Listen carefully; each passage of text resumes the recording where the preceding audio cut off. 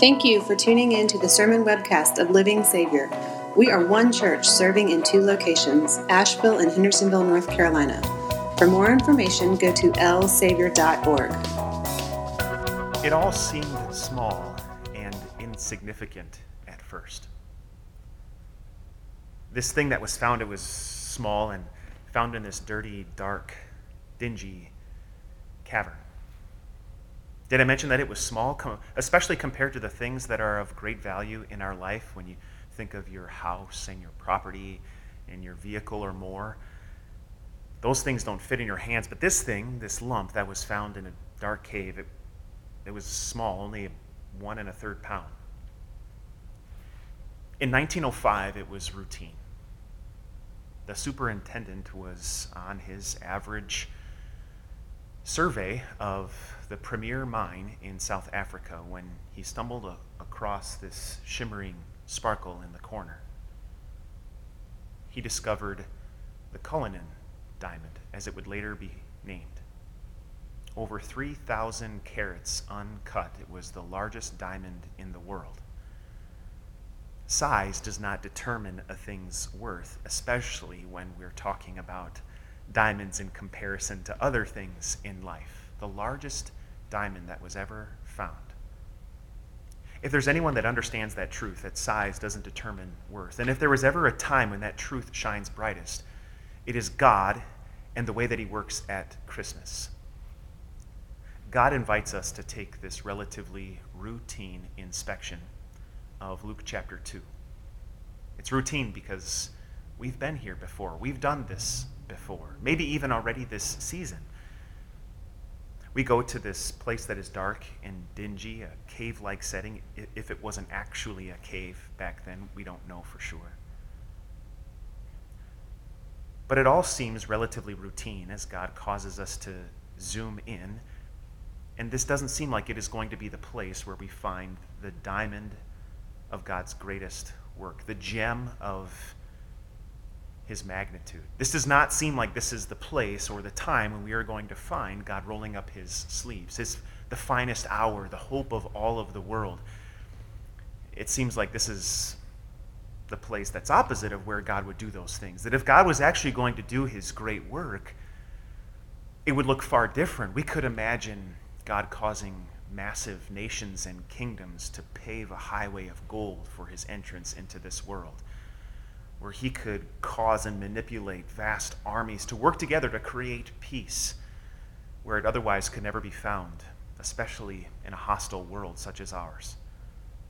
We could imagine God taking this globe and unwrapping it into a flat surface so as to create one collective audience that we together could perceive as one, and at the same time, God causing distant constellations and stars to be brought in order to communicate to us his entrance into the world. If God was going to do something great and big, it would be that, as our jaws would drop to the ground in awe.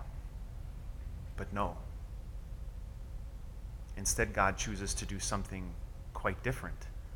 And it all seems cold and dark, small and meager, even maybe unnoticeable. This baby, this lump of a baby, fits in our hands, is placed in a manger. There doesn't seem to be really anything that would cause us to be shocked, cause our jaws to drop to the floor in awe, but similar to that superintendent in the premier mine, there's something that shimmers off in the corner about this that causes us to get a little bit closer, to see a light that is sparkling that draws us in.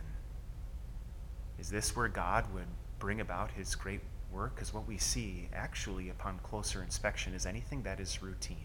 Think of it. The most powerful man in the world causes the cogs in the wheel of his empire to start working as he orchestrates a census. He's forcing commerce.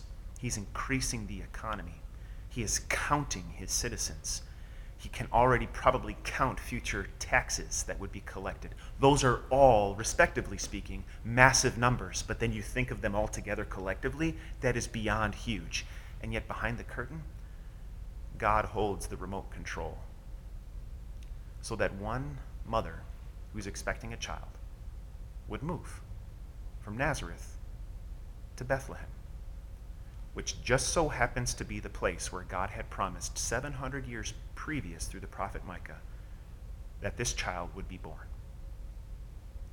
One small move, immeasurable power. There's this virgin who is about to give birth to a son.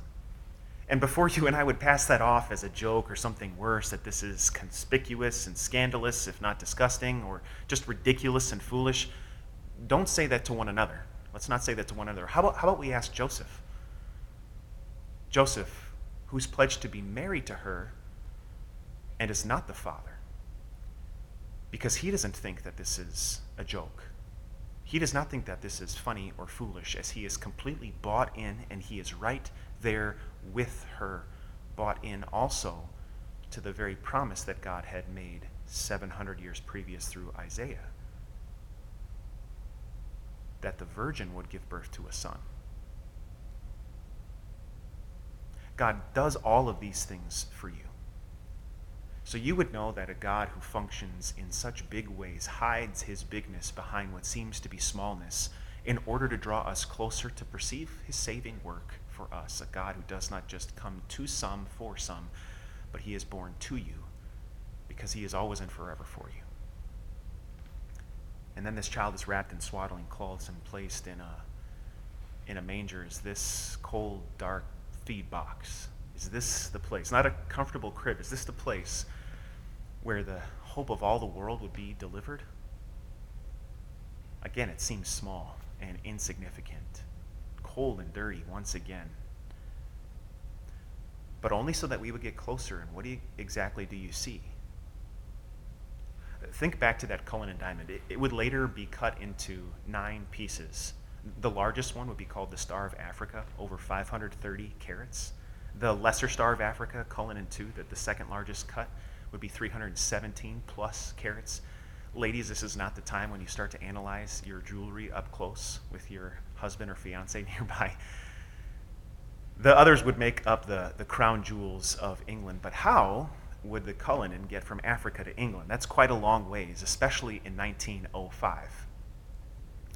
Well, there was this security detail. Detectives from London, you imagine this secured box that was transported from Africa to Great Britain. But inside and underneath that guard was only a replica. The actual Cullinan diamond was put in a plain old box. Simple package and shipped via the parcel service. It's amazing how things of incomparable value can be delivered in what seems to be an average, small package. So it was that first Christmas, and so it always will be for you and for me. That God above takes something that is beyond measure, beyond value, and he puts it in what seems to be average packaging. A small box of sorts, only so that you and I would get close to see the kind of up close and personal God that we have. What is it that you see? That the Son of God takes on flesh in the person of this Christ child, so we would know that we don't have a God who is distant, who doesn't understand our sorrows, but who gets close to us because he's born to us and for us and is always with us. We have a Savior who is born into this very dark world as a baby takes in his first breath. There is no room for them in the inn.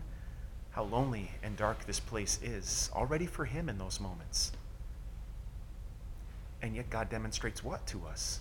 That he understands this world very much. He is not afraid of it because his entire aim and goal was to save us from it. He's wrapped in swaddling clothes and placed in a box. An unassuming, in fact, an ugly box.